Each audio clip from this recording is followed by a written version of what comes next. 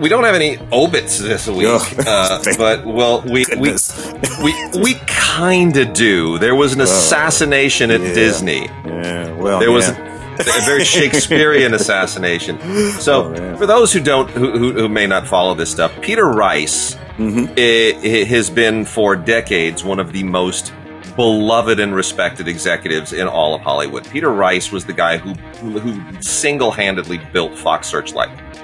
And if you like the brand of Fox Searchlight, now just Searchlight, he was stolen away by Disney, and he's been running all kinds of TVs, like all of television over at Disney for a number of years.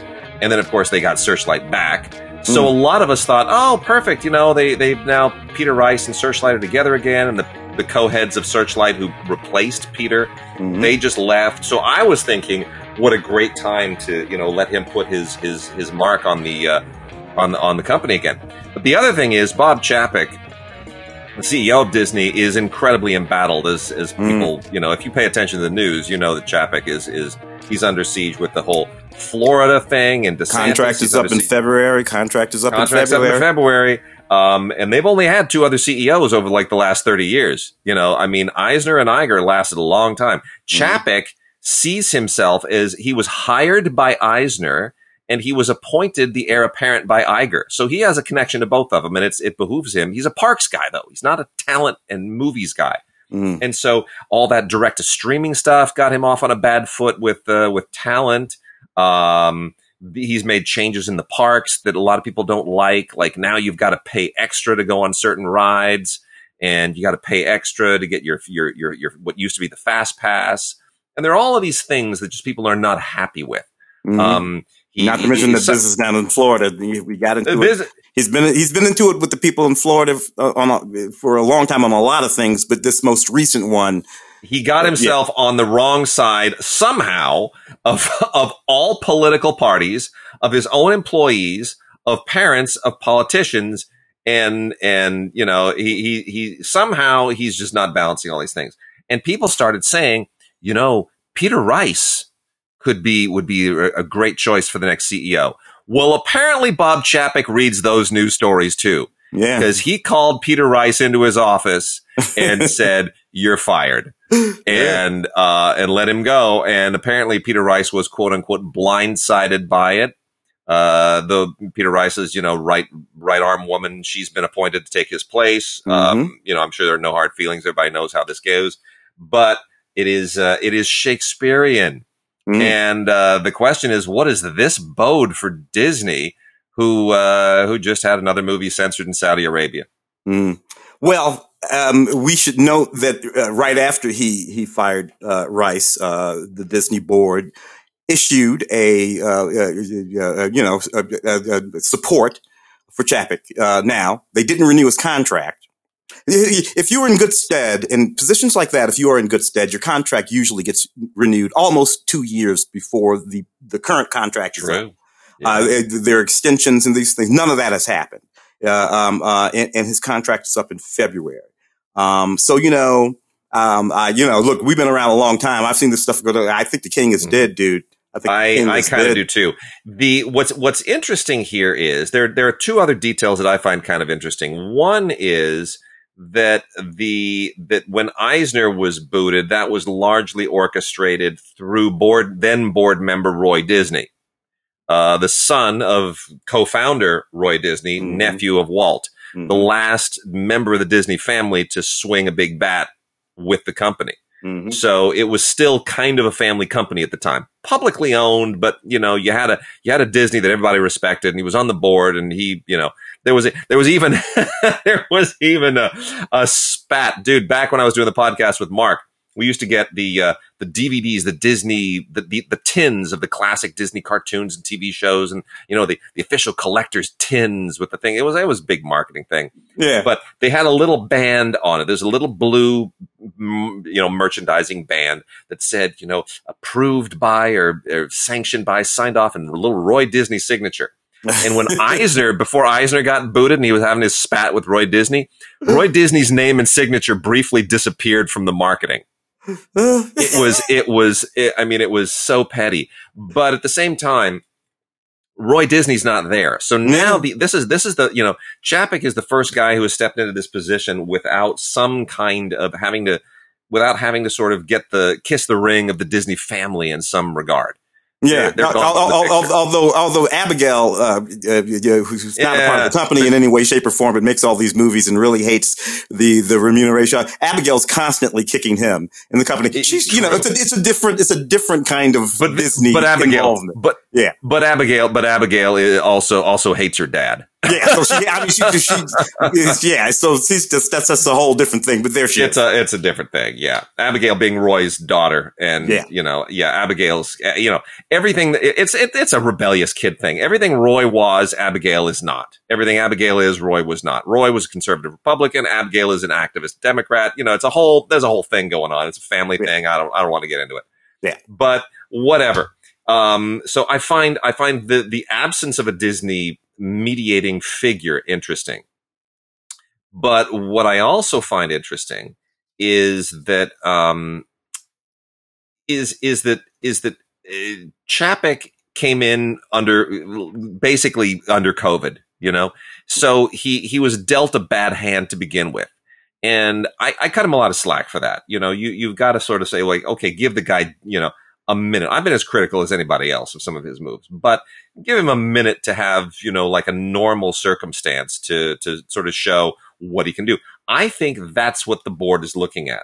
They're saying, yeah, we get it, COVID and, you know, first time jitters and whatever other things. You know, we're not gonna. It's not good for the stock. But Disney stock is down to like a 20-year low or something like that. I mean, it's taking a beating. Now everything's taking a beating right now. Yeah, at the moment, but outside of that. But outside of that, I think, you know, they want to see, what do you do? If you are a CEO, you still have to perform. You got to make choices. You got to make. You got to handle the rough situations. So if he can't handle, you know, this is the test. Can he handle the current moment? Can he handle it up until his contract renewal is ready in March? And they may just keep everybody waiting. They may just keep everybody sitting on pins and needles until, like, you know, February 1. And, you know, February 1 rolls around. They may say, all right, Bob, you pulled it together. You know, you faced the stampede. You stood your ground. You corralled them. You brought the doggies in for the long run to Oklahoma. I'm not a cattle farmer. I can't use these analogies, but you get the analogy. You herded them, and you roped them, and you brought them in. So here's the reality, as far as I'm concerned. I'm just going to be real straightforward. Neither Bob Chapek or Boris Johnson are going to be in office in February. they're both going to be on a boat someplace, going to film festivals. They're both out there. It's literally the exact same circumstance, and they're both out. They're both done. Mr. Rice, all he has to do is keep his powder dry. The issue is, and this is why Bob put what's her name, Diane Waldron, Diane, right? Yeah. This is why he chose her. Because it makes it impossible for Tim Rice to get that position anytime soon. Because when he gets stabbed out, and he will be, Peter Rice. Peter Rice, thank you. Yep. When he gets stabbed out, and he will be, there's no way the board is going to replace her with Peter Rice. That's true. They're very good friends. It would be now you have yet a third Shakespearean ridiculous. Well, no matter how much they want Rice, they can't have him because I stuck a poison pill in your spot. I think Rice is going to go to Discovery Warner. Yeah, and there were rumors that was where he was headed. He put an end to those, but I think that's when he still had a career at Disney. So I think, you know, he doesn't want to have to answer directly to he doesn't like the chain of command and having to answer directly to the CEO at Warner. But he may have a second thought about that, because he's look, Peter Rice is an amazing executive. And what makes him so good is he's an old school executive who has the two things that people who come to Hollywood from out of town do not have. If you come here from Wall Street, or you come here from PepsiCo, or you know, from the NBA or the NHL or some other, if you come here from any other business or any other industry or any other company, you lack two things. Number one, you got to have talent relationships. And number two, you got to have taste. You got to sort of know the business and love movies and be able to say, there's no business reason to approve that movie. It really isn't, but I like it. Yeah. So I'm going to greenlight it. Yeah. This kid's going to be great. That's it. Exactly. Taste and the two T's, taste and talent relationships. So Peter Rice had both of those, still does, may have them to a greater degree than anybody in Hollywood. Chapek doesn't have either of them.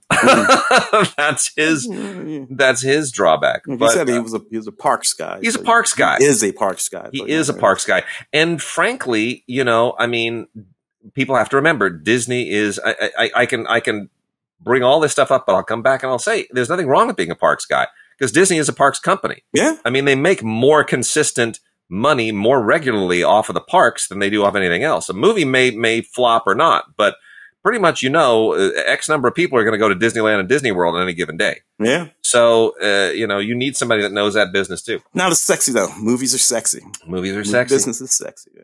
All right, we're gonna read some listener mail. We haven't read this in a long time because I hate the pandemic is not exactly a great way to read on the show. But listen, we've gotten some interesting things. Frank Lopes says, "Morning gods, have a brief question I was hoping you could answer.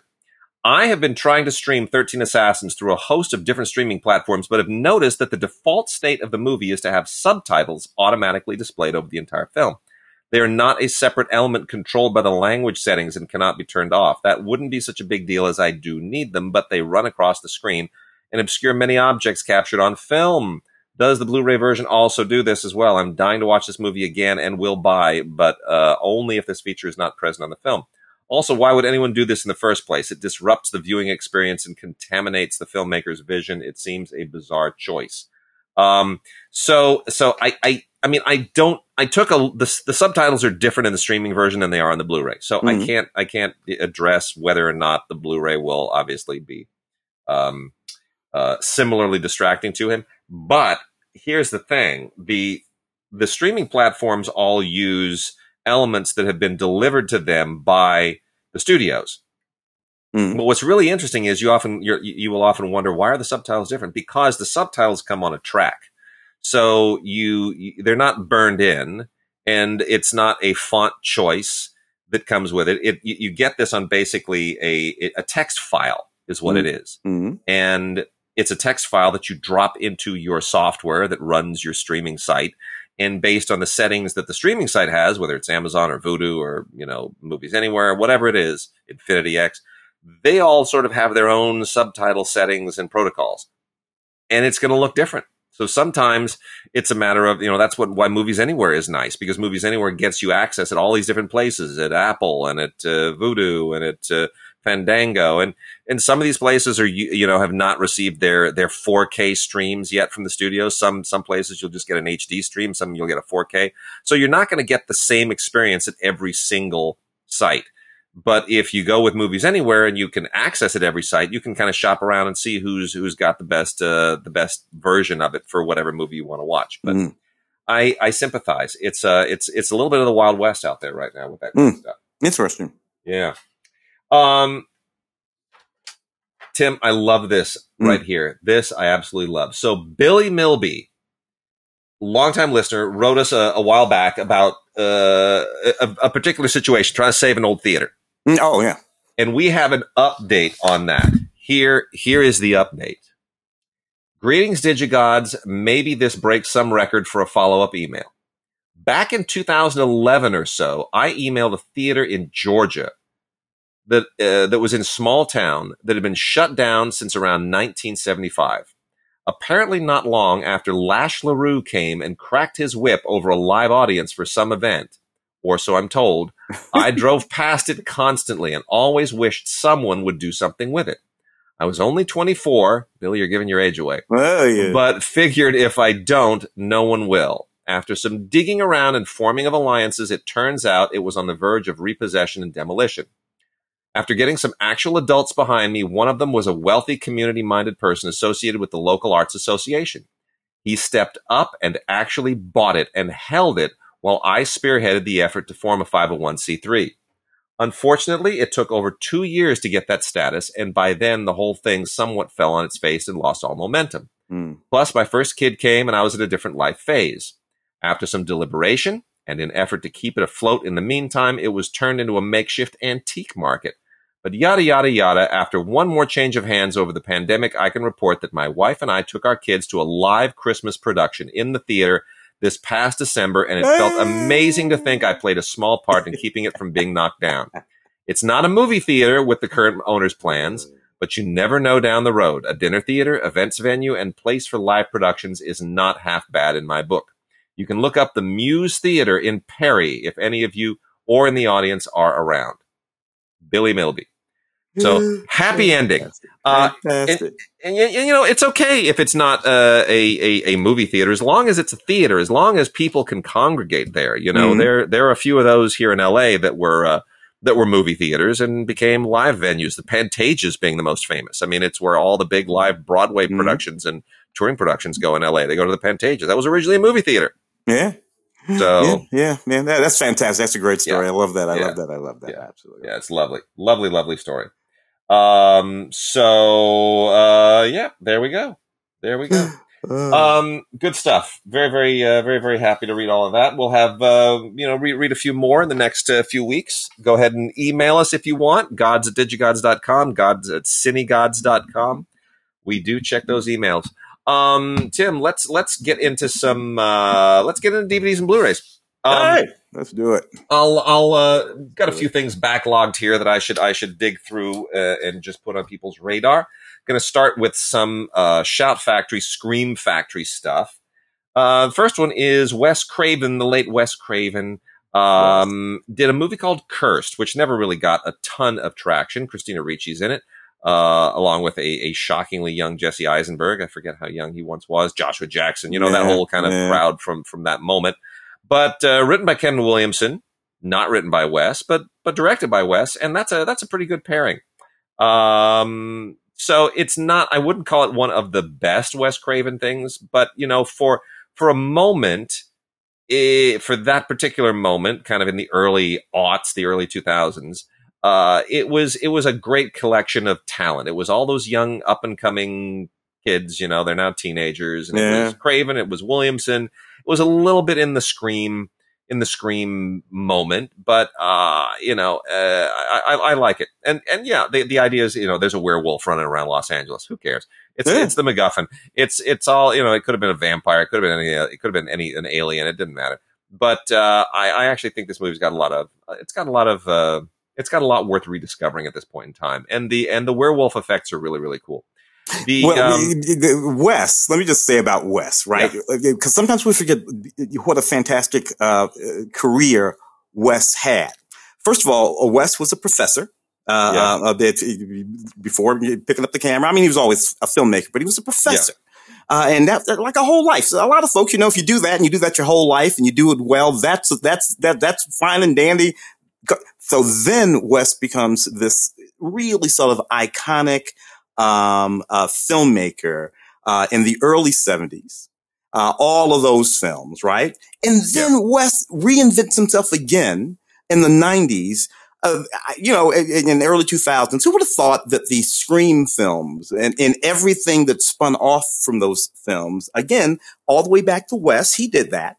And he's still hanging around. This is 2005, Christina Ricci and all these guys. And he's, doing sort of interesting things late into his career. So there's a whole lot, that all the boys at Bloom, owe a whole lot to Wes Craven. I think they do. The whole Blumhouse, that whole operation. They owe a whole lot to Wes Craven. So anyway, fantastic. Wes Craven, man. Yeah, it's a good deal. I mean, this was a Miramax Dimension thing. You're going to have to deal with Harvey Weinstein having his name on this, but that's fine.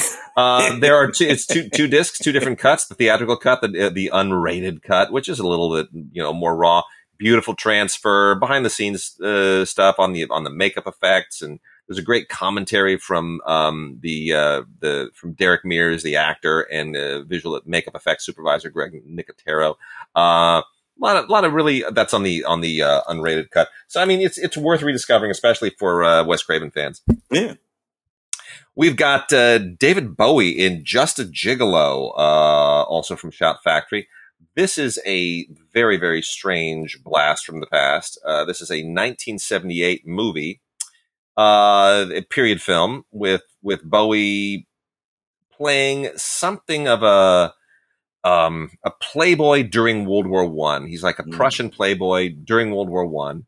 And this is a kind of movie that they made predominantly in the 70s, and they were usually German. This one's not. No. But they deal with usually they were made by Fassbender, to be honest. Talking about the decadence of a society in decline, which has, survived through it has fought to survive, and now it finds itself in decline, and wondering what were we fighting for to begin with. It's that kind of a thing going on. Although Marlena I think this is Marlena Dietrich. It was her final role. So there's yours. Yeah. It was her last role. That's right. It was her last role with David Bowie. There's a bit of trivia. What was, name the actress who had her last role opposite David Bowie. Marlena Dietrich and David Bowie is not a pairing I would ever normally think of. Right? First of all, how you going to tell the difference between them on the screen? Yeah. But anyway, that's kind of yeah. Anyway, so but yeah, it's quite a pairing. It's quite an interesting film. Directed by David Hemmings, of all people. And I think it's dated. It definitely looks like it's era, but it is what it is. It's worth also worth rediscovering. Jim Carrey's Liar Liar is out from Shout Select. I'm sorry, I still love this movie. I think this is just classic Jim Carrey. It's clearly, this is the 25th anniversary edition. This movie is so clearly designed for Jim Carrey to just do his shtick. Yeah. But come on. Yeah. It's fun, right? Oh, yeah. You know what I love about that movie? Because it is everything you said, that era, 1997, I think, Jim Carrey. This movie, as funny as it is insanely poignant.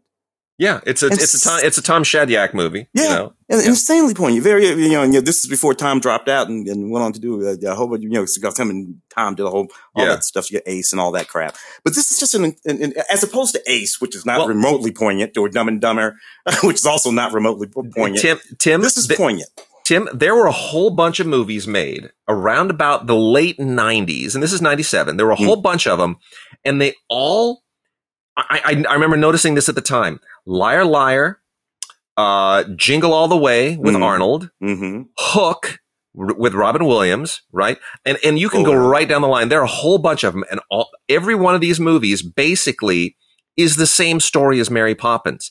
They're all about dads who neglect their kids because of work, and then through some event, whether it's the intercession of a supernatural Mary Poppins or a curse that makes you prevents you, that forces you to say the truth, or you're a grown Peter Pan, or whatever it is, Arnold and Jingle All the Way. I got to find my kid's toy. It's Christmas Eve and I missed out. Yeah, they're all about dads who are being punished for neglecting their kids and who have to learn the lesson. Your kids have to come first. All these movies, it's Mr. Banks. They're all variations on Mr. Banks from Mary Poppins. And I couldn't help but think, this is the catharsis for all of those agents and those executives and those producers who are sitting there, doing movie stuff at 6 p.m. and then realizing, crap, I just missed my daughter's ballet recital, or, I missed my son's hockey game, or whatever it is. Yeah. And they feel guilty. So they make this movie so they don't feel guilty. Yeah. And they can take your kids to it. They can take your kids to the premiere. But in any case, Liar Liar, lots of fun. Really, really a great movie. And I'm glad that it's on Blu-ray, from Shout. Got a lot of extras on it, looking back stuff. There's a deleted scene, some outtakes. Shadyac does a lovely commentary that touches on a lot of this stuff. And, it's not loaded with extras, but it's a good movie to have. It's a lot of fun to have. Love that movie. I got a couple others here, from some great Scream Factory-ish stuff. So, these are all collector's editions from Scream Factory. They are all movies you have probably never heard of, but if you really want to go down the rabbit hole, it's well worth discovering. The Vampire Lovers, Paranoiac, Night Creatures, and Nightmare. So these are all kind of classic hammery things. The ones that are kind of early 70s, late 60s kind of business. Yeah, all kind of in that, that those garish colors, especially in Vampire Lovers and Night Creatures. Those are the ones that really light it up. both of these were Hammer films, and these are the ones I want to just recommend the most: Vampire Lovers and Night Creatures. A lot of fun, tons and tons of extras on here. They're brand new scans. It's a 2K scan that they use as a basis for Night Creatures, 4K scan for Vampire Lovers. But you get all kinds of great film historian insight on, especially on Vampire Lovers, which is just, it's so beautifully shot, and it's such a cheesy film, and it's just got so much like, it's just, it feels so, Dark Shadows. It just does. Is Night Creatures to Peter Cushing? Yes. Because it had a different name. At some point. No, it is. He plays a reverend in it. It's hilarious. It's a little bit of an unusual turn for him. It's very Crucible. It's very Crucible. Yeah, that's a good way of putting it. But that one also has a great bunch of little extras. Fewer than the others. And then stick around and go with Paranoiac and Nightmare as well. Those are also really super fun. Yeah. Paranoiac really creeps me out. I got to be honest. Paranoiac has one of the best, the creepiest performances that Oliver Reed has ever put on film. And his Bill Sykes in Oliver creeped me out as a kid. Like, he really scared the daylights out of me. But man, is he just, he's just, I don't know, man. He's it's one of those movies. This is directed by Freddie Francis, also a Hammer film. And Freddie Francis, of course, would go on to, he was a great DP as well. He shot the Elephant Man. So, has his particularly weird sensibilities all over this thing. But, it's really, this is an unusual kind of a Hammer film. It's much more focused on psychological horror. It's much more of a slasher film, and it's beautifully shot and really, really creepy. And I'd totally recommend it. It's got a few extras on it. Only an audio commentary with film historian Bruce Hallenbeck and like a featurette, and then of course Nightmare, which is also a Freddie Francis film, beloved by people who follow the Freddie Francis Hammer stuff, but largely forgotten. And that's because it doesn't have a hugely popular cast. It doesn't have, Peter Cushing or any of the usual standbys. David Knight, Moira Redmond, Jenny Linden. That's your cast. Those people didn't really last very long, but it's a good, solid, tight little, again, kind of, psychological horror thing. It deals with mental illness, and you can tell it's kind of positioned in the Hitchcock vein. It's sort of in that Psycho moment, so it's borrowing a little bit from all of that. But asylums and mental illness. But it's really, really worth it's worth a look if you want to go a little bit deeper into the canon, or the Hammer canon. The Hammer canon. What am I saying? The Hammer canon. So that's all fine. Let me hit the arrows, and then we'll jump into something else. Yeah. Freddie. I interviewed Freddie on he was the cinematographer on Cape Fear. Oh yeah, that's right. I interviewed him. Junket, one of those Junket interviews. Freddie Francis. That was a great. He was a cinematographer on a bunch of really cool stuff. But Cape Fear, Glory. But he was really cool. He's a terrific wonderful director teacher and DP. too. Yeah, great teacher. Yeah. So, very special edition from Arrow on Yokai Monsters came out some time ago. They have now, that was like a gift set. So now they've released the regular version of it, the Yokai Monsters collection, which everybody can afford. And it includes 100 Monsters, Spook Warfare, along with Ghosts and the Great Yokai War. That's all on this 3-disc set. Basically pretty much the same stuff in the previous one, just a more conventional box set. This is I think we talked about this the first time. Yeah. I mean, it's a trilogy of Japanese movies that are, it's a genre thing. It's Japanese ghost stories and mysticism, and it has a following. If you're not really, really into this stuff, you might want to just do a little bit of research, because it's, like, I love Kwaidan. I highly recommend Kwaidan as one of the greatest films ever made. But again, Japanese ghost stories and mysticism, not everybody's. It's very traditional Japanese monsters and spirits and stuff. It's not, Godzilla.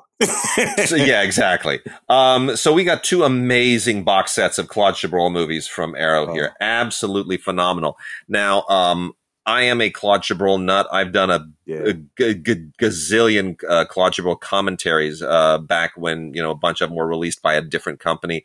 I sat in a booth with Andy Klein and FX Feeney for like 3 straight days just doing commentaries for those Claude Chabrol movies. I am sorry that those commentaries are somewhere in the ether now, because I would love to attach some of them to some of these. Yeah. And I've done a few recently with Andy as well, including for Nightcap and The Color of Lies, and our commentaries are not here because those were for Cohen. Oh yeah. So there are different commentaries here. I have to say, not as good as ours. Of course not. Not as good as ours, but they're fine. They're fine. It's okay. Barry Forshaw does and Sean Hogan do the commentary on The Color of Lies. Not as good as ours, but it's fine. They also do it on The Swindle. These are all things that Andy and I did recently. But anyway, the 2 sets include The Swindle, Color of Lies, Nightcap, and The Flower of Evil on one set. And then the other one is Cop au Vin. Inspector Lavardin. I also did those 2 commentaries with Andy, by the way. And then Madame Bovary, Betty, and Torment, otherwise known as L'Enfer. I think I did that one with Andy too. Man, I've done so much Chabrol. I'm looking at this. I'm like, Arrow, you could have called. You could have just asked Cohen for their commentaries. Well, yeah, no, yeah. It's a competition. It is indeed. Yeah, anyway, these are 2 great sets. Lies and Deceit is the second one. Twisting the Knife is the other one. 5 films by Claude Chabrol, 4 films by Claude Chabrol. But Arrow has done a beautiful job. I'm going to, pick on them a little bit, and I'm still recommending the Cohen versions of these, but my goodness, they really did get some wonderful, wonderful, stuff on here. For example, for Cop au Vin, they found a Claude Chabrol at the BFI interview where he talks to Ian Christie for an hour, all at the National Film Theater in 1994. It's a wonderful, wonderful discovery. There's some stuff from Swiss Television. There are even some select scene commentaries that they edited together from some things that Claude Chabrol previously said. It's very, very, it's very, very smart. They've really gone to the well to do that Criterion thing and get a lot of great extras in here. So, bravo. There's a wicket, from a couple of few years ago, doc on Chabrol, the anti-conformist. Oh yeah. You remember the one. Yeah. So, I recommend that. I don't know if it's got to be out on DVD by now. I'm sure it is. I'm sure. But wonderful companion piece for all that Chabrol.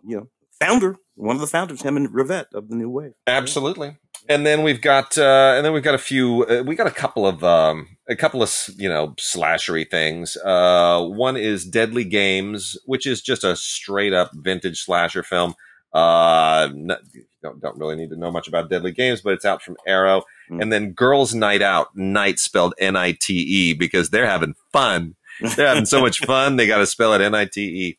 And that's also another one of these, the girls go out for a night of fun and then a lunatic tries to kill them. And there you go. So this is just basic kind of 80s era slasher stuff. It was a genre then. People like it. I'm not going to judge you. Yeah. And then the last one is a really, really interesting movie that I'm not overly familiar with. To Sleep So As to Dream. This is a Japanese noir, I guess is the best way of doing it. And it was the debut film of Kaizu Hayashi. It's really, it's like, I'm trying to think of the best way to do this, because there's a tradition in Japanese cinema that is very surreal. Mm-hmm. So Japan has sort of all the same genres that Hollywood had, largely because of the influence of Hollywood, but then it kind of puts its twist on them, right? It's a little bit of a spin. And since it's Japanese, it's going to be weird. Exactly. And which this is. And this is very, very weird. I mean, the idea is that I don't even know how to outline the plot.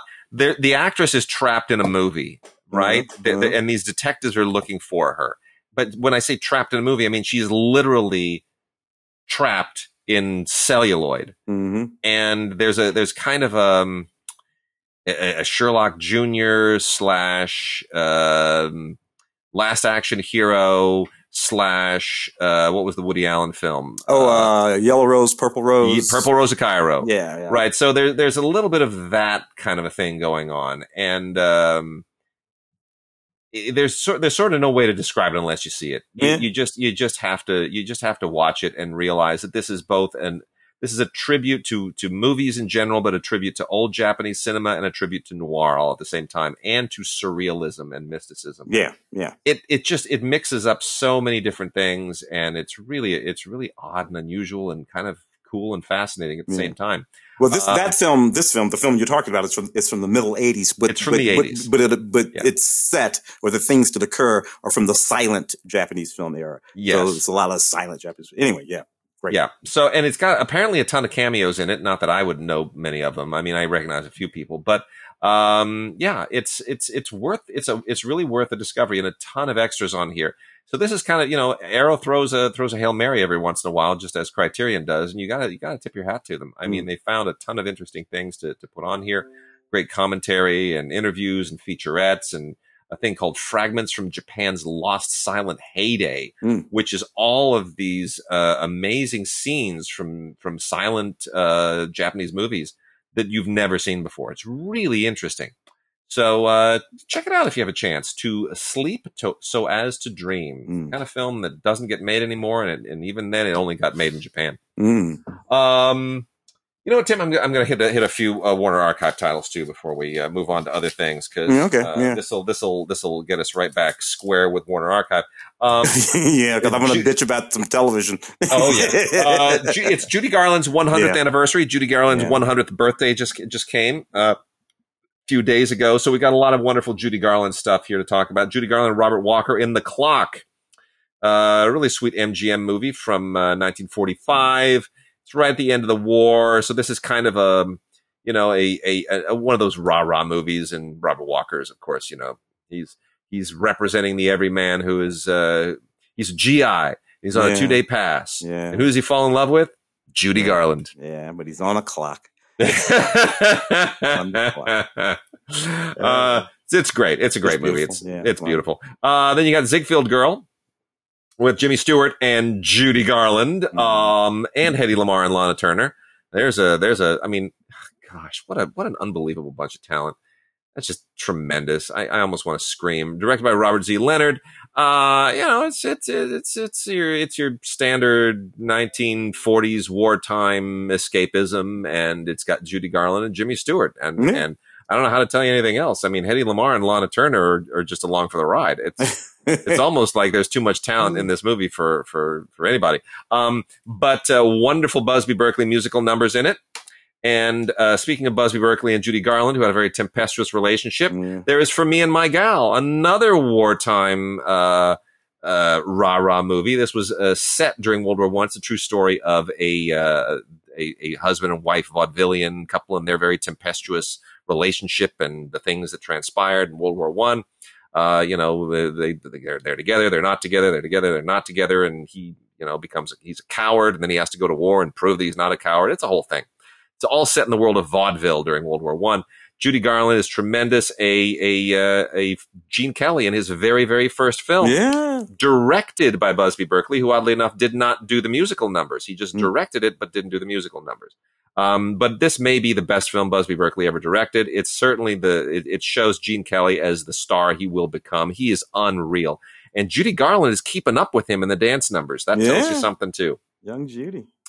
Absolutely tremendous. Hedy Lamarr. Love talking about Hedy. Hedy was a genius. I have to say that. Every time her name is mentioned, I have to point out that Hedy Lamarr is an actual genius, bona fide genius. Radar, Hedy Lamarr. Wi-Fi. Thank you. Yes. The complications are Hedy Lamarr. That's Hedy. I wouldn't be connected to talk to you right now if not for Hedy. Yeah.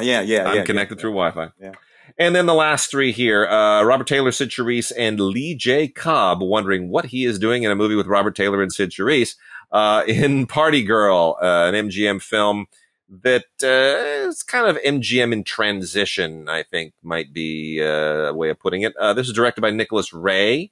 This is a 1950s era musical set in 1930s Chicago. It's, it's not the same musical that they were making. It's a little bit gaudier and more garish. It's the 1950s. The studio chiefs are heading in a different direction. They're moving on. They're retiring. Things are going corporate. So, and Nicholas Ray is not exactly a musical director. He did Rebel Without a Cause, but and had a rather interesting private life. You can Google that. Anyway, it's musical. It's mobsters. It's Sid Charisse being sexy, and I enjoy it. But it's a little bit different. It's MGM in transition for sure. Still really, really worth checking out. James Cagney and Captains of the Clouds. Pretty fantastic rah-rah movie, as long as we're talking about him. Again, wartime 1942. James Cagney doing his part to inspire everybody for the war effort. Right. And beautiful, beautiful Technicolor photography, which was not all that common in 1941. It's Alan Hale's in it, and it's got some fun moments. I mean, it's Michael Curtiz directed. I think was it the same year as Casablanca? I think he cranked them out at the same time. Maybe 42. Maybe the year before. I think this was the year before Casablanca. Yeah. I mean, Michael Curtiz. Those guys had no idea if they were cranking out crap or a masterpiece. No. Like studio hands them a script, shoot this. Here's Humphrey, and go do something. Make them fast. And then we have The Wonderful World of Brothers Grimm, The Wonderful World of the Brothers Grimm, which was a George Powell production in Cinerama for MGM. There's a letterbox version and a Smilebox version. Letterbox version is on disc 1. Smilebox is on disc 2. I'm not going to get into the technological aspects of what constitutes the difference, but this is an unusual movie. It's trying to sort of move in on the Disney the thing that Disney had done with animation and fairy tales and all that stuff. Now this is live action and animation here. You get a lot of live action actors. You get some really interesting stop motion animation, kind of in that Rankin Bass-y way. Oddly enough, we spoke about Hammer earlier. This feels like a Hammer horror film in some regards. But I'm looking at the trailer right now, and folks should go look at the trailer because you see that odd framing because of the technology. That sort of concave or a convex sort of thing that happens when it's projected on so it was meant to be projected in a very particular way. And so it's going to look weird. I think it's going to look weird. It basically is going to turn your television into a curved screen. It's going to warp it a little bit because that's the only way that it will not look distorted. It was designed to be seen on a big, anyway. You'll understand when you see it. Otherwise, everybody would look short and fat. This way, all man, George Powell, this may be the most impressive cast George Powell ever pulled together. I mean, Yvette Mimieux, Russ Tamblyn, and Buddy Hackett, Terry Thomas, and Jim Backus, and Barbara Eden even shows up. They just load this thing. Lawrence Harvey, they load this up with people. And it's an unusual movie. It's from that legendary year of 1962, Lawrence of Arabia and all the rest. It is not Lawrence of Arabia. Don't expect that. But interesting two disc edition here. Really a special release from the Warner Archives. All right. Let's move on to television. Tim, you want to unleash hell? Well, I don't know why I say that. I just get buggy every time I see this MacGyver. I think we have the complete. What is it? Is it the complete run of MacGyver? This is the complete 5-year new MacGyver run. Yeah, the new MacGyver, of course. The new MacGyver has run for 5 years. I feel like didn't they just announce this? It's and that's what drives me crazy. First of all, I only ever got through 2 episodes of this MacGyver. Couldn't do it because I have this deep affection for Richard Dean Anderson. The original MacGyver. That's my guy. I love that guy. I love that show. And that show is on all the time, by the way. If you turn on regular over there broadcast television, anytime during any day, you got that original MacGyver, which is still a great show. So I could not commit to this. It blows me away that this show has been on for 5 seasons, but there it is, right there with this kid. What's his name? Lucas Till, I think it is. Yeah, Lucas Till. Yeah. Playing my character MacGyver, which drives me nuts. Richard Dean Anderson.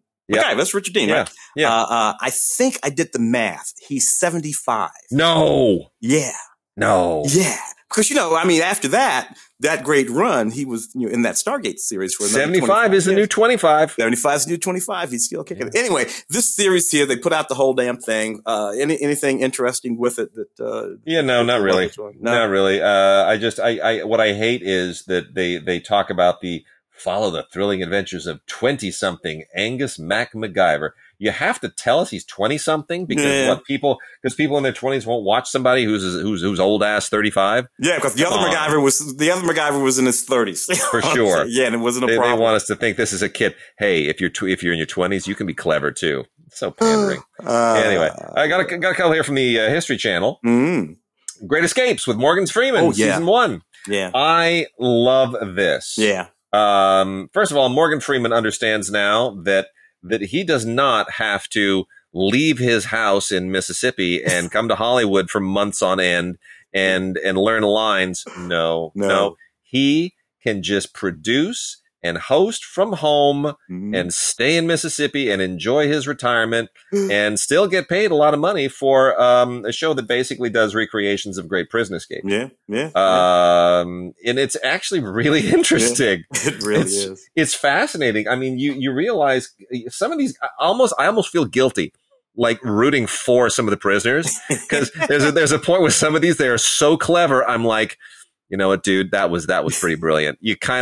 I almost feel like letting you get away with that one. Like if you can pull that off, you're free. You're free. I'll tell you this. It depends on what they did to get themselves put in prison. Yeah. But generally speaking, I root for bank robbers. If you could, hey, I don't really mind bank robbers. If you didn't kill anybody, you robbed the bank, you got caught. If you could pull off a prison break, who's that guy who jumped out of the airplane in the 70s? With the money. That guy.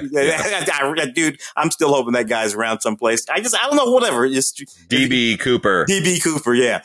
But if you could pull off a gunless bank robbery and then escape from prison, any of those things never bother me. I have no idea why, but they don't.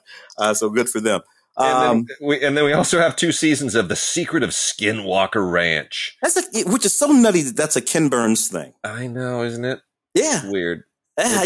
Ken Burns and UFOs. I know. No. I know. No.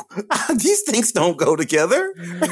But there they are. And that whole Skinwalker Ranch thing is really creepy. I mean, it may be UFOs, might also be ghosts. Yes, but all of that in Ken Burns. Because now I'm looking at baseball, I got a whole different feeling about it. Or the Civil War or whatever. I'm okay. I know. But it's a mystery. Legitimately, the whole Skinwalker Ranch story, if you don't know it, it's worth watching. It's crazy and creepy as hell. It is nuts. It is neither ghosts nor UFOs, but whatever. Go ahead. So, dude, season 1 La Brea on Blu-ray. All right, take it. That was just terrible. Just deeply bad. Stupid giant hole in the middle of our city, LA, by the La Brea Tar Pits, and in the hole, there's this whole other universe world with these really terrible CGI, not dinosaurs. Like not a single creature that they create actually represents an actual dinosaur that ever existed. It's worse than those Jurassic Park movies, which is another one out this week making all the fucking money. God, why won't they die? Anyway, whatever. I'm sorry. I'll say this about La Brea. Here's what compels me about La Brea. I would love to have been in the room when that was pitched. Just want to say that. Like, what? This is why I would just be a terrible executive. Because I would just ixnay so many, and this show's going to get renewed, and it's going to have another season, and everybody's going to get paid. And I would have been like, "This is retarded. Get out of my office." So on DVD, we're already on to a second season, still with Paramount and CBS Studios of Why Women Kill, which I totally missed, and then this came, and I realized, oh, it's Mark Cherry. Yeah. So he's doing a Desperate Housewives thing again. He's still kind of in that mode.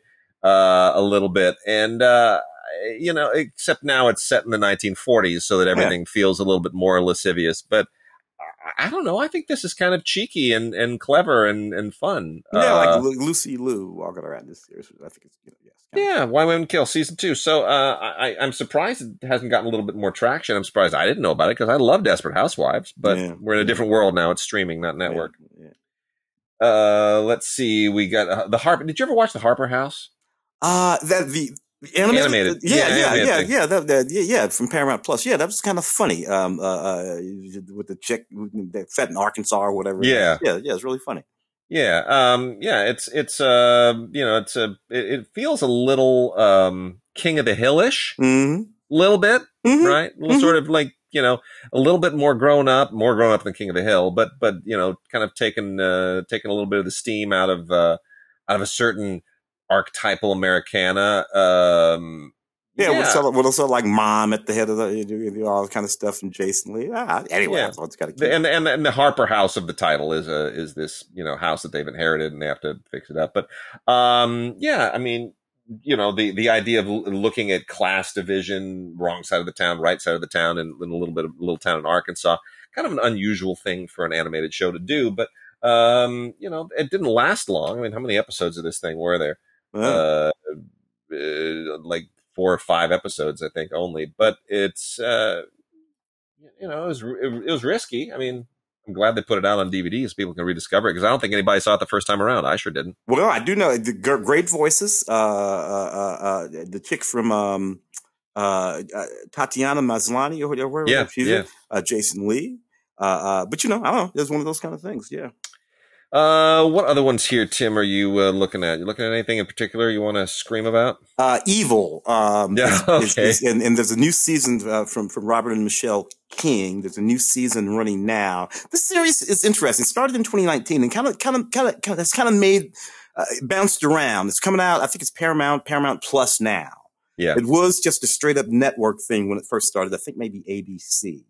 And now so it's so I started watching this series. It's good in terms of Mike Coulter and Katya Herbers, and so it's really sort of interesting cat. He's just like at the beginning of it anyway, he's sort of what do they call a priest who's not quite a priest yet, an initiate or something like that, or maybe those are initiate, I guess. And he's working on this whole thing, and she's a psychologist, and Asif is this skeptic tech guy, and there's weird things going on, and he's called in to see whether it might be something actually malevolent, and she's there to sort of psychologically break all of that down and all this kind of stuff, and we sort of work our way through the series. It's really, really, really good.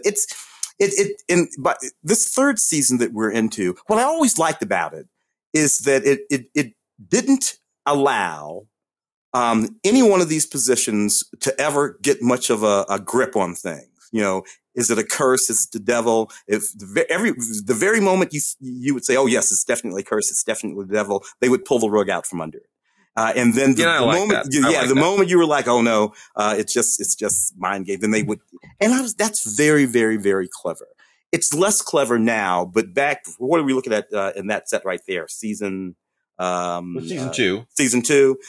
So 1 and 2, I would definitely stick with it. It's kind of neat. I kind of dig this show. So, Tim, Billions, season 6.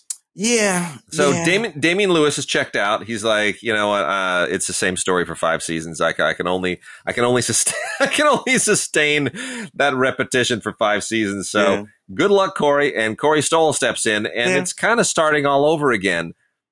Does it work though, or does it feel like we're just rebooting the show after 5 seasons with a different actor? I feel like I'm in the same. Well, I like Corey a lot, but I love Corey. But I feel like I'm in the same well. And we're just going to do this all again. But I feel that way about a whole bunch of things. I kind of put this in the same category with Succession. Which everyone else loves. Why do I not love that show? Well, I'm with you. I appreciated it, and then I'm like, okay, but I get it. Messed up family. They're going to keep doing this thing. But then again, you and I are of the Dallas and Dynasty and Falcon Crest era.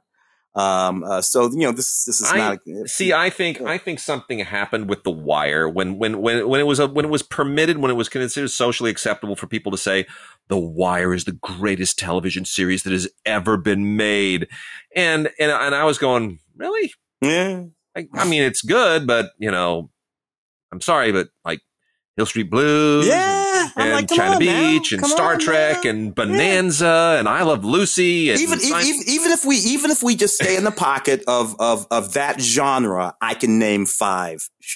Homicide, Life on the Street. I mean, I can go pretty deep on a lot of shows that do the same thing. I mean, it's fine. It's got its thing, but like the greatest of all time? Come on. No, not yet. Not even in that genre is it the greatest of all time. Whatever. Dude, I need you to explain to me. I'm not judging it. I'm not. But the 11th season of Curb Your Enthusiasm. Now, talking about billions running thin after 5 years, I get it. But Larry David already gave us, 14, 15 seasons of Seinfeld with Jerry basically as his surrogate. Yeah, all of his idiosyncratic eccentricities and his shtick and the on and on and on and on. And then in addition to him using Jerry as his surrogate, now he uses himself as his surrogate for 11 seasons of this. I don't know how much more of Larry David's anxieties I can take. Well, I tapped on this. And how do we get to a look? I could have swore Curb started in 2000, the original Curb Your Enthusiasm. I thought, how do we get to 11? Did it stop here? Anyway, it's there you go, man. I tapped out a while ago.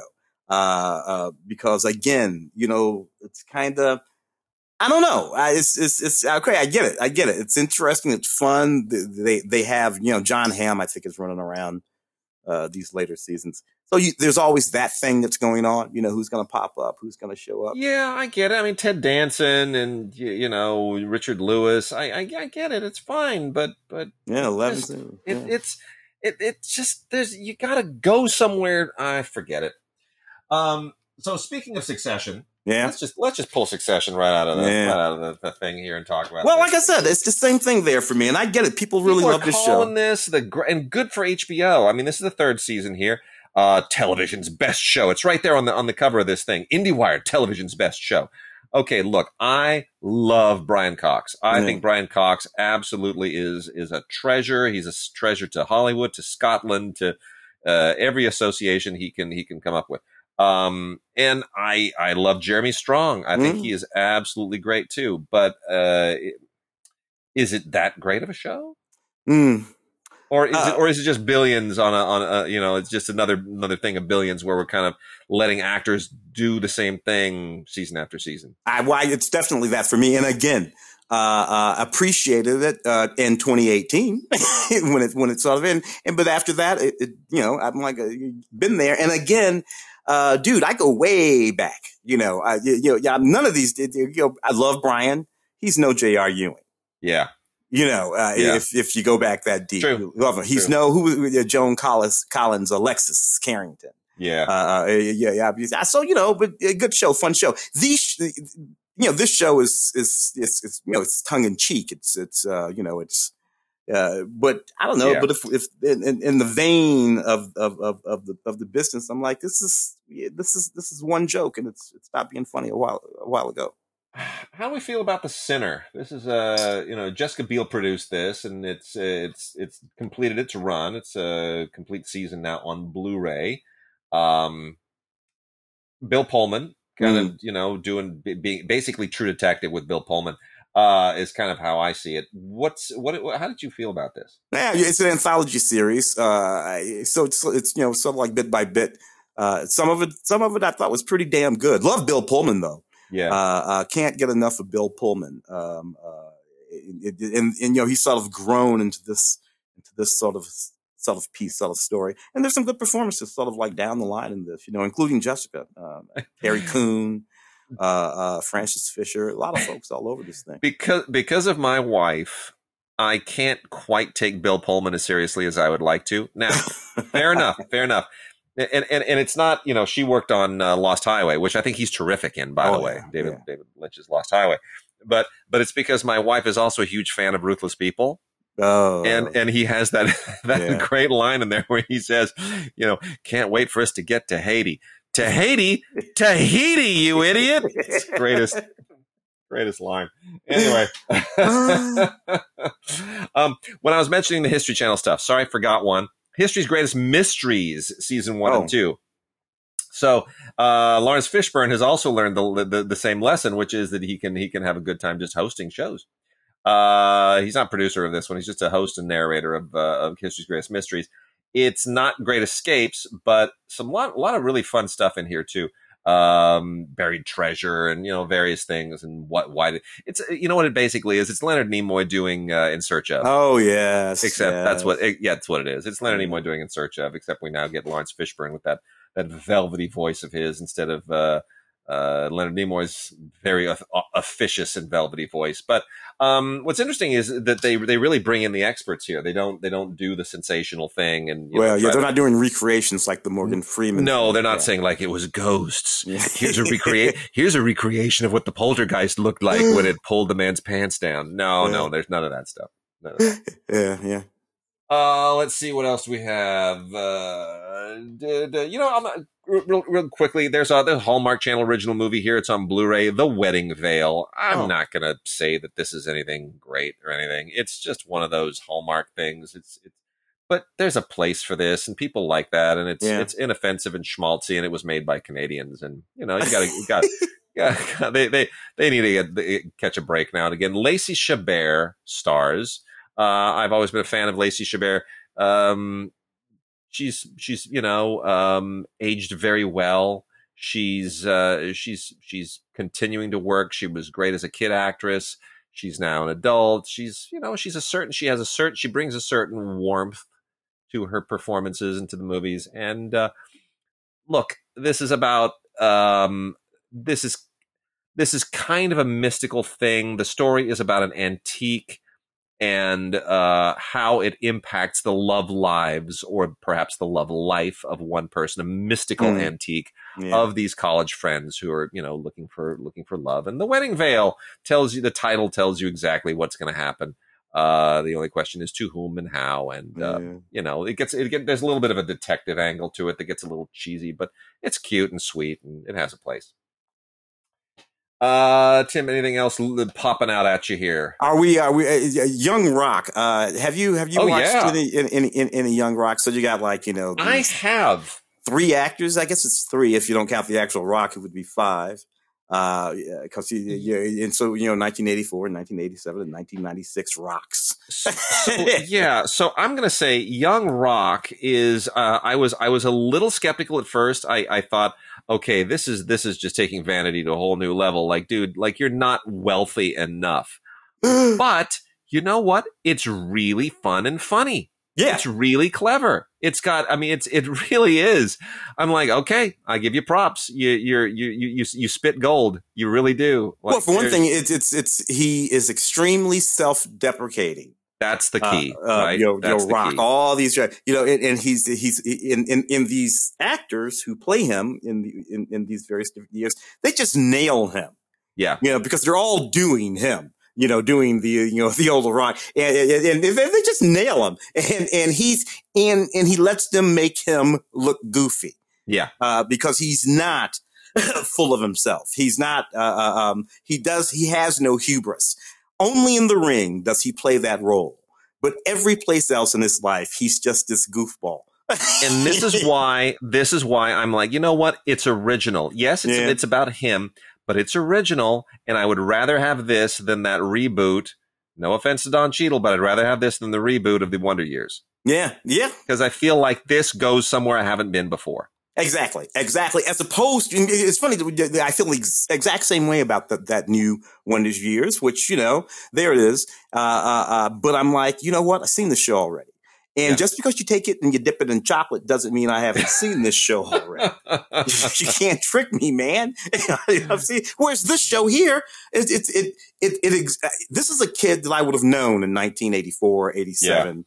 Yeah. And then he became this guy. And I like that. It's just really kind of cool. So, The Good Fight, I have not overly followed, but this is a pretty great show. The Kings again, Michelle and Robert. I mean, it's really, well, I was wondering, whatever happened to Wayne Brady? Well, this is what happened to Wayne Brady. The guy keeps working. He really does, and he's terrific. He's just, so I mean, really interesting cast. Christine Baranski and Wanda Sykes and Mandy Patinkin, and there's a really, really sharp cast put together here, and I think it's also a very, very well written show. I think it's a very well written show. So it centers around a law firm. Audra McDonald is the one of the big kingpins, one of the big legal kingpins here. It's it's a legal show. It's definitely a law show. I like the fact that it's a primarily black law firm, but that's not what that's not what it's about. No. It doesn't sort of wear that too heavily on its sleeve. It just gives you really great. It's a great legal show, sharp legal show. Also from Paramount and CBS is The Great with Elle Fanning and Nicholas Hoult. Took me a minute to kind of figure out what was going on here. Did you watch any of this? Oh yeah. A little bit of history there. They mess with the history.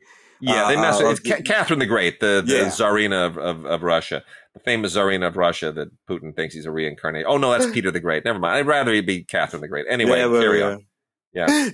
So but anyway, they dabble around with the history a little bit, but it is kind of interesting, particularly when they get into some of the brutal stuff because there was a war. I think they had war with the Swedes or the Swiss or whoever it was. One of them, and it was just, and it's extremely because we forget about that era, and it was a brutal era.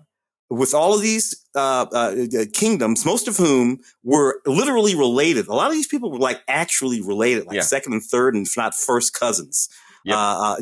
Yet here we are still, and and that all carries over into stuff that happens during World War I, which carries over to stuff that happens during World War II, which kind of is carrying over into stuff that's going on right now. Yeah, if you really follow the thread, it really, really does. It absolutely does. Some fun deleted scenes and bloopers here as well. But on balance, Elle Fanning, not exactly my casting for Catherine the Great, but, I like the HBO thing with Helen Mirren. That's much more my speed. But this is season 2, and it makes it sexy. It makes it interesting. It's kind of taking a Tudors approach to it, but why not? Why not do that? Ray Donovan, the movie. I don't know, Tim. I kind of the show worked for me. I didn't need the movie, but you tell me. Well, same. Here, didn't need that movie, but it's okay. I wasn't that big of a fan of Ray Donovan in the first place. Liked it. Prefer something. Oh, I don't know. What was the other show that was set in L.A. and maybe Bosch? Yeah. There's more of a Bosch fan than a Ray Donovan fan, but some people love their Ray Donovan. Well, yeah, Up All Night. What was that? A sitcom? With Christina Applegate and Will Arnett and Myra. That was kind of funny. That series. Totally forgot about that. It's on Blu-ray. That's on Blu-ray. I don't know how long it lasted, but it was kind of funny. I kind of dug that series. But I'm a big Will Arnett fan. He always cracks me up in Myra. Yeah, Will Arnett. Where wasn't he? Isn't he a game show host now? Is that what he's doing? Yeah, everybody's a game show host now. Everybody, I know it's good. It's good work, right? You don't have to learn. You just have to work with the public. No, this is This is an okay show. It's it's about parenting, and I've got my own feelings about that. Having gone now through 9 years of it, it's not something I necessarily. I guess it can be cathartic on a certain level, but this is Lorne Michaels trying to get one more show under his belt. So anyway, that's the complete series. It didn't last long, but that's out there from Mill Creek on Blu-ray.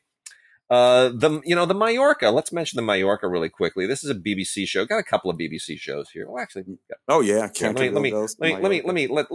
knock out the BBC shows because they're all kind of a piece. The Mallorca Files, Series 2. This is if you didn't see the first series, it's okay. You can dip in with this one. So it's a detective show, as you might imagine, set in Mallorca. And that's why you're watching it, because it's great British detective stuff, just against an absolutely beautiful exotic background. Mallorca is freaking gorgeous, and there's some interesting Spanish history that sort of plays a part in this, but otherwise it's a couple of beautiful people in Mallorca solving crimes. Yeah, it's a British detective and a German detective. Yeah, solving crimes on the Spanish island of Mallorca. I'm like, you know what? Tim, you just wanted to shoot Mallorca. That's fine. Knock yourself out. They didn't. It doesn't need to make sense. It just needs to be pretty and beautiful. And actually, that's exactly what it is. It's very, very pretty. Not a single storyline makes any sense whatsoever. But who cares? Well, what does make sense is Time, which is really, really great. Sean Bean has just aged into this part beautifully. He stars along with Stephen Graham. And man, Sean Bean is really aged. I mean, but beautifully, right? Like he's got lines in his face, and it's really, really intense. No, this is works for this great beautifully. Yeah, this is all about guilt and redemption and penance. And stuff that you don't normally get in cop shows or crime shows, and it's pretty intense. It's about a guy who I don't want to give it away here. He's responsible for a horrible thing happening, and the guilt is absolutely tearing him apart, and the residual impact of that comes back to haunt him. I'm trying to be as circuitous as I can.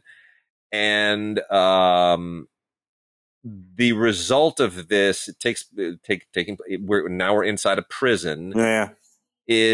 How am I doing? Well, somebody knows. Somebody knows. And somebody knows the truth. It's one of those things. I got a secret. It's a horrible secret, and somebody knows the truth, and that's the worst possible person who could know the truth. And about every 15 minutes, it shifts. Yeah. And the sands of who's trustworthy and who isn't. It's very, very sharp. So you're watching it basically just to watch these two actors just knock it out of the park. McDonald and Dodds. It's more detective work. It's solving crimes. But it's an interesting duo, and you're watching it basically for a couple of really, really fine actors. This is BBC and ITV Studios. ITV, of course, the studios responsible for Downton Abbey, who've made a killing on it. And I don't know what else to tell you. It's fun, sophisticated British detective work. Yeah. With a couple of wonderful actors. And funny. Yeah. And then the first team is the last one here, talking about Will Arnett. This is Will Arnett trying to do what's the Jason Sudeikis soccer thing on Apple? Ted Lasso. Ted Lasso. Okay. So there's kind of a Ted Lasso-y quality to this. And I haven't really bit into the Ted Lasso thing like a lot of people have, but he coaches soccer. I get it. I know people who just adore that show and they can't get enough of it. I do like Ted Lasso. This I haven't seen, but it'd be interesting if it's in the sort of same space. Yeah, it's a little bit of the same space. Basically, Will Arnett plays the. He's an American in a European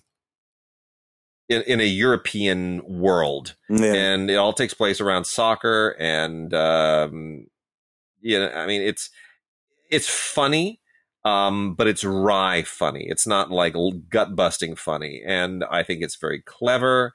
And I think it's going to be interesting to see if they can turn this thing into kind of an ongoing TV series. I think this was meant to only be a film, just a one-off film, but I think there are plans, or so I've heard, to possibly try to generate this into a series. I don't know if it's possible. I don't know if they can do it. That stuff usually falls in its face, but it'd be interesting to see if they can. So it's called The First Team, and Will Arnett is very, very sharp in it. Me too. And one more here, The Canterville Ghost. Oh yeah. I did not get all the way through this. I'll be honest. This is also BBC. Kind of funny, sort of like if you were going to do take Doctor Who sensibilities Yeah. and do a ghost story with a little bit of European historical background to it. It's based on the Oscar Wilde comedy, but it's very updated. It's not literally the Oscar Wilde. It's just kind of inspired by it. But it feels very Doctor Who-ish. And, yeah, I thought it was hysterical. Shit cracked me up. I thoroughly. But I am about Doctor Who. So. Yeah. Let's see what else. We got a few more TV things here, and then I want to hit the 4K, and that'll probably wrap us out. Nancy Drew season 3. Let me just kind of go through some of this. Big fan of Nancy Drew. It's a nice new so Nancy surprising Drew, to me. Because what do you got? Season 2 there? Season 3. Season 3. Because I thought it was just going to be straight up like the Hardy Boys. The Hardy Boys is out there too, just a detective thing. But they went with the supernatural angle. There's a whole bunch of supernatural stuff going on, and I'm like, and it took me a minute to just sort of like let my standard Nancy Drew, because I'm an old school Nancy Drew Hardy Boys kind of guy, and I just sort of like let it go, and they rolled with the supernatural thing, and I'm like, it's just CW. This is always going to be. There's no such thing as a show in the CW. Yep. That doesn't have something supernatural or superhuman or whatever going on. It's the nature of the network. So I got over myself, and now I kind of dig Nancy Drew. I like it. I think it's a sharp new. I mean, Pamela Sue is my Nancy Drew. Yeah, me too. I think this is a great new start for the franchise. Yeah, the redheaded kid is cute. AMC Plus, no less. Original series, season 1 of Kin, another one of these family crime dramas, kind of like Animal Kingdom in some respects. And it's a family on it's a crime family on a revenge mission against an international cartel.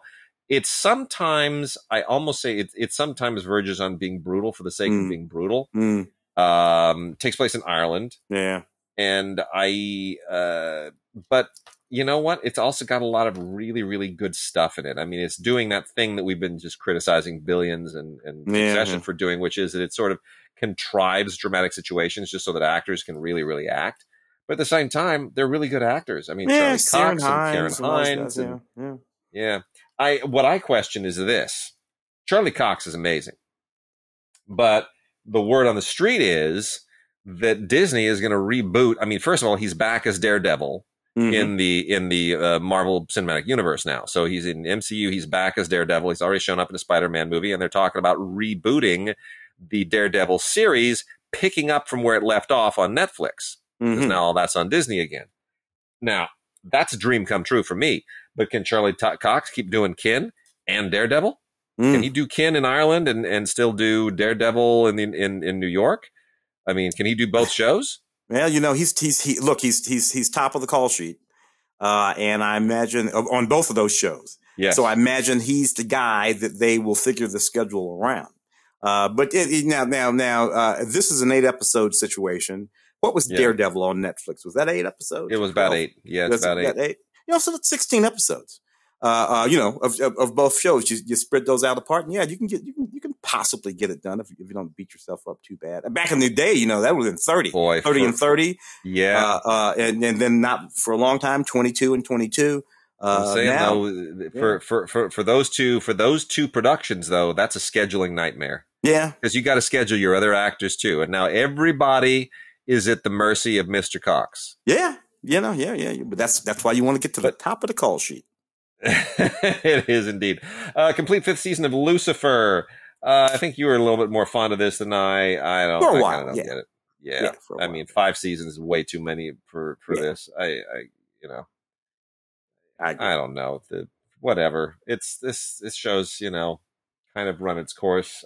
It's the same thing all the time. Constantine and the House of Mystery. More DC Showcase. Yeah, more Constantine. They're trying to. DC, I think DC can't figure out what to do with John Constantine because they had the movie with Keanu Reeves, which was fine, but they never got a sequel out of it. No. And then the series, and then of course the same guy from the series showed up in Legends of Tomorrow. Yeah, and in the crossover episodes. Yeah, and then they've been trying to do a thing with him here in animation, which is fine. And now they're talking about bringing back into the movies. Tim, I'm going to share a secret with you. I don't think Constantine is that interesting. Apparently not. I don't think Constantine is a very interesting comics character. I just don't. He doesn't have, he doesn't have tights. He wears a trench coat. He's a little bit too angsty for me. Yeah, he's very brooding. He's very brooding. He's very brooding. And I get tired of that real quick. So yeah, me too. Yeah, I mean, if I need somebody to kind of like dip into the other world and raise hell in hell, all right, give me Hellboy. Yeah. At least Hellboy's like got a whole interesting with the horns and the saws him off and the whole thing. At least that's interesting to me. But Constantine, he wears a tie and I just, he's get a suit or something, dude. Anyway, I don't know. But this is a fairly interesting story, but it's still, it's got like the apocalypse war. He has to prevent it from happening. And there's a whole thing that they did. They're trying hard. I don't see it quite working. As long as we're in DC animation, let's also make mention of Teen Titans Go and the DC superhero girls Mayhem in the Multiverse. This is that extreme superhero girls wacky animation style that they've got. I guess for people who love Teen Titans Go and the DC superhero girls and that style of animation, they love this whole merging crossover multiversey thing. It's cute, but I am probably 40 years at a minimum too old to really enjoy this. So I'll leave that to those for whom this is a thing. Got two more TV things here. Let's talk about Bull first, season 5. Yeah, season 5, man. Yeah. It's kind of working. Season 5 seasons in. I guess, they're giving him an interesting personal life. They're doing things with the personal life, so it's not the same thing over and over and over. And they're bringing the pandemic into the court system. So, where at least it's not just courtroom procedural stuff week after week after week after week. So I feel like Bull is really trying to mix it up and find another dimension to what they did before. I feel like 5 seasons in and the show is still working. Your thoughts? Well, Michael Weatherly is a very personable a guy. What was that show? He was in something for 15 seasons. Yeah.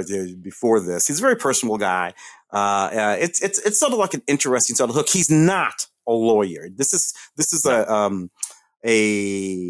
kind of a procedural, really, right? Would you call this a procedural? I'd call it courtroom procedural. Courtroom procedural is what I'd say. But he's not a lawyer, which is what makes it interesting to me. He's a psychologist. Yeah. So anyway, yeah. And then the last one here is very interesting. I don't think I ever knew this even existed. A live television production from when would this have been? 1950 something, but The Diary of Anne Frank. Which I never even knew that this existed, with Max von Sydow. The one with Shelley Winters?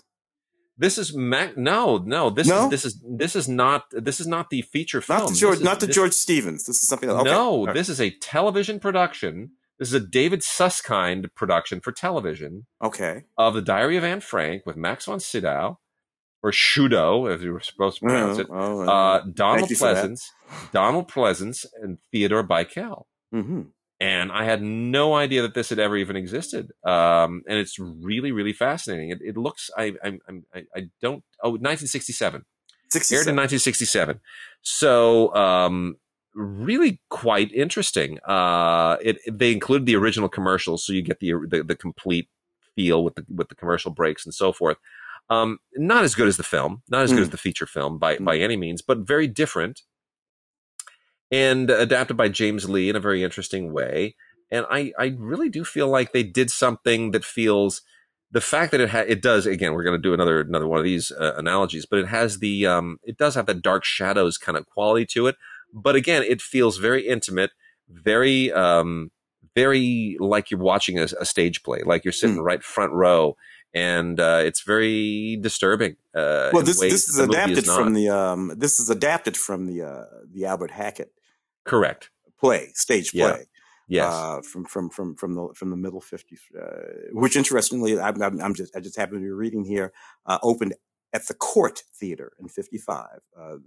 This particular play, the Court, I think it's the theater that they like in the last week renamed the James Earl Jones Theater. Yeah.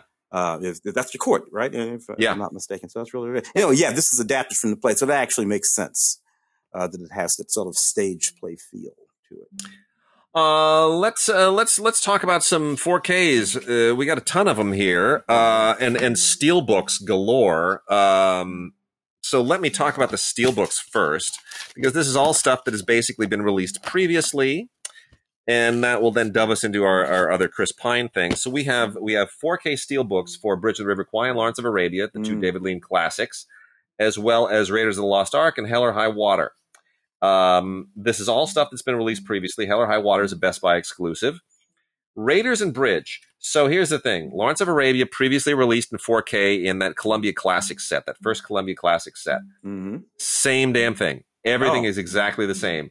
Nothing is different. You're getting no benefit whatsoever other than the fact that you get to buy this as a steelbook standalone and you don't have to get the other movies. But I would say that the other movies are worth getting. Bridge of the River Kwai, slightly different deal. This has a picture and graphics track on it, and it has a different an enhanced set of audio options, which I think do make it worth upgrading. This was previously released in a standalone 4K set, so a lot of people might not be happy with that. It's probably the picture and the the main audio track probably the same, but you might want to just double check and see what your system will support and reconfirm that you want the additional audio options. But visually, you're not getting anything else out of the movie. You're just getting that picture and graphics track, which some people might not care about. Raiders, basically the same thing. This is the previous set that included all of the Raiders films in 4K. All the same stuff. Nothing new here. It's Dolby Atmos, Dolby Vision, the same drill. Except you get it in a standalone steelbook. And Hell or High Water is this is still a great film. I almost think this is worth upgrading. It's 2-disc, the 4K and the Blu-ray, like they usually do. It's got some cool extras on it. I don't believe, I have not been able to corroborate whether or not this is the extras here are exactly the same. I suspect they are. But nonetheless, it's a really nice steelbook with a sleeve, with a slip cover. I don't know why you would do that, a steelbook with a slip cover. Still pretty nice, Best Buy exclusive. It's kind of fancy. And that brings us to The Contractor, Chris Pine film. Tim, Contractor, why is this on 4K? Can you tell me? Well, no, you tell me why it's on. You're Chris Pine, Special Forces guy. So you tell me, why is this on 4K? I don't know. I have no idea. It's not a very good film. I mean, basically, Chris Pine is it's the kind of film that Schwarzenegger or Stallone or Bruce Willis would have passed on in 1985. It would have gone on to some straight to video B movie guy. Basically, he's a Marine.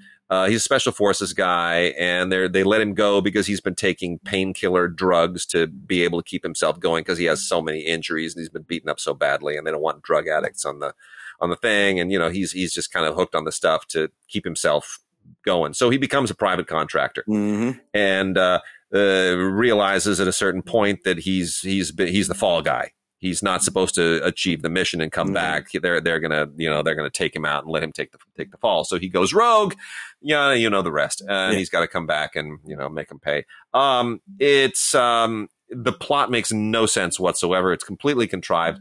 But you are watching it basically just to watch some really, really good actors do some good work. And I gotta give it to Chris Pine. He's a solid actor. He pulls these things off. Ben Foster shows up in this. Ben Foster is very, very good, and it brings a lot of legitimacy. So yeah, I mean that's the deal.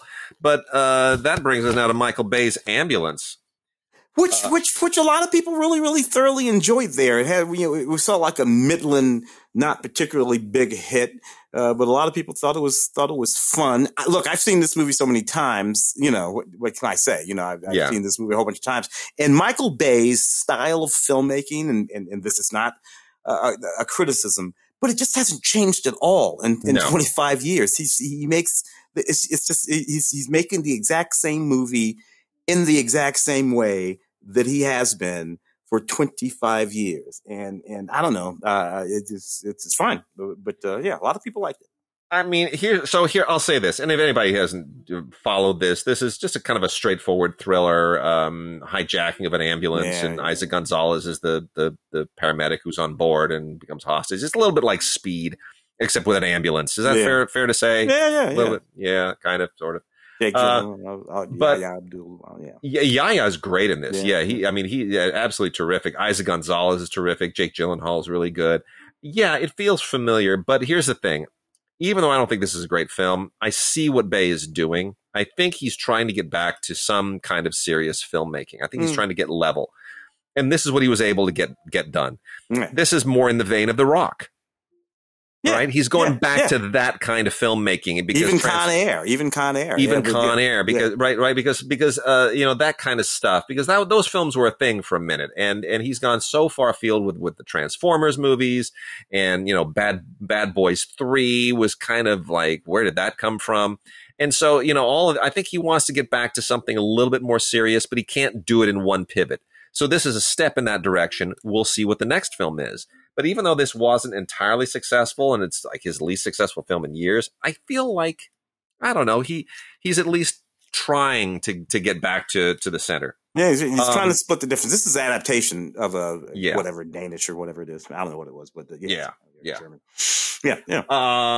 Malignant is, which was much better than it was given credit for. James Wan film. Yeah, yes, a lot better. James Wan has not gotten his proper due as a director. I mean, he really does, because he's still kind of stuck to the Saw films. I think people aren't willing to let him sort of shed that reputation. But boy, he really, The Conjuring was so good, and he does the same thing here. I mean, this is his genre. This is totally his genre, and this feels a little bit like it's a throwback to those things like what was the Audrey Hepburn film? In the Dark with Alan Arkin. Yeah, Alan Arkin. Yeah, that one. That one. It feels like it's a little bit throwback to those kinds of Women in Jeopardy films, a little bit. But I think it's really, really effective. I mean, it's basically a lady who has these, she's haunted by visions of murder, and then it starts to sort of become. Well, obviously, it wouldn't be a movie if the visions didn't sort of tie into something that's actually happening. Yeah. But I think the suspense and the scares and everything is very, very sharp. And the reason I would recommend the 4K is for the audio, frankly. The sound mix on this thing is tremendous, and it really, really, if you got a great system, it'll scare everybody in the house, even if they aren't looking at it. Yeah, waking dreams are kind of creepy. I mean, we've all had those sort of waking dreams, nightmares, waking dreams, and that's what this is. And it's those all right. So you and I are going to have a disagreement over the Northman. Go. As I said, Shaka Zulu for white people is what it is. Which it's not a bad thing, relatively speaking, but that is what it is. Look, homie's abs in this movie. And if for folks who remember Shaka Zulu, and they should look up Shaka Zulu. What was homie's name? Who played Shaka? Oh, he was great. Oh my God, with that body, which was totally and completely insane. But mostly that movie wasn't about Shaka Zulu. It was about Edward Fox and Robert Powell and Trevor Howard and all those people in there, set against the backdrop of Shaka Zulu. This, though, I don't know. I don't blame a film for the things that people do with films. And there are strands of sort of white, this, that, or the other who've claimed this film and stuff. I'm like, okay, whatever with you goofballs. you fuck you with all your goofy shit. But it's a hell of a movie. Not remotely a historical account of anything that happened anywhere with any humans at all. It is not. It's just not. But that's okay. I didn't like this movie at all. I just didn't. First of all, it allegedly cost like 90 some million dollars. I don't know where that went. But why? I don't know where that went. It's like it's a bunch of like naked people in Iceland, bludgeoning each other with swords. I don't really know where the money went. I don't get it. It looks like it should have been about 20 million tops. So Alexander Skarsgård, bravo on the abs, bro. Totally, he totally killed it on the workout. But ultimately, it really is just a revenge story. It's Mad Max all over again. Yeah. It's name any of them. I mean, Gladiator all over again. It's just sort of that thing. And could we just Robert Eggers? Conan. So he wrote this. Yeah, it's very Conan-like.